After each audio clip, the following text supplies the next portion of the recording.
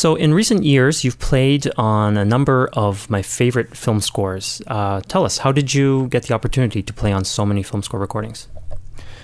Most of the people that played for the films in which I participated were members of the New York Philharmonic.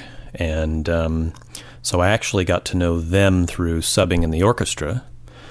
And then they recommended me for playing on the film scores.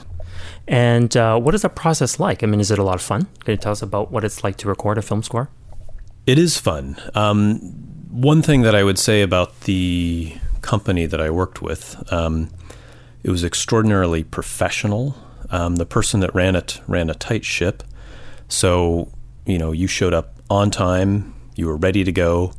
Everything basically had to be done perfectly the first time. So, in that sense, I guess you wouldn't call that fun per se, but what I really enjoyed a lot was being able to sit there and watch a movie, because they have a monitor there, watch a movie as I'm playing along with it, and I thought that was really kind of neat.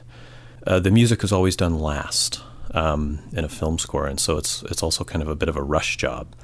So they try to complete all of the recording in a couple of days, and then the movie typically comes out in the following 2 weeks. So it's very fast.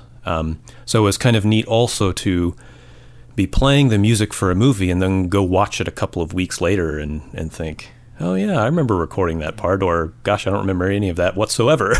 Or be swept up in the film and not really notice, depending on the involvement of the score and all of that sort of thing. So Eric, you have a really versatile career as a violist. Not only do you play in the Toronto Symphony, but you're also a founding member of the New Orford String Quartet, so you play a lot of chamber music. How would you say playing film score music differs from typical orchestra playing or chamber music? Probably the most important differentiation would be that with film music, there isn't quite as much of an interpretive side to it. And also that the music really is in service of the movie. Whereas in chamber music or an orchestra, right, it's much more about the music itself. So there's a little bit more of a focus on the music, and so what you do with the music is a little bit more important, I would say, in a certain sense, that you have an interpretation and you have a little bit more freedom as well. And there's a little bit more interplay between the musicians because they're not sort of plugged into a click track and watching a conductor. Thanks, Eric. It was good to catch up with you. Thank you.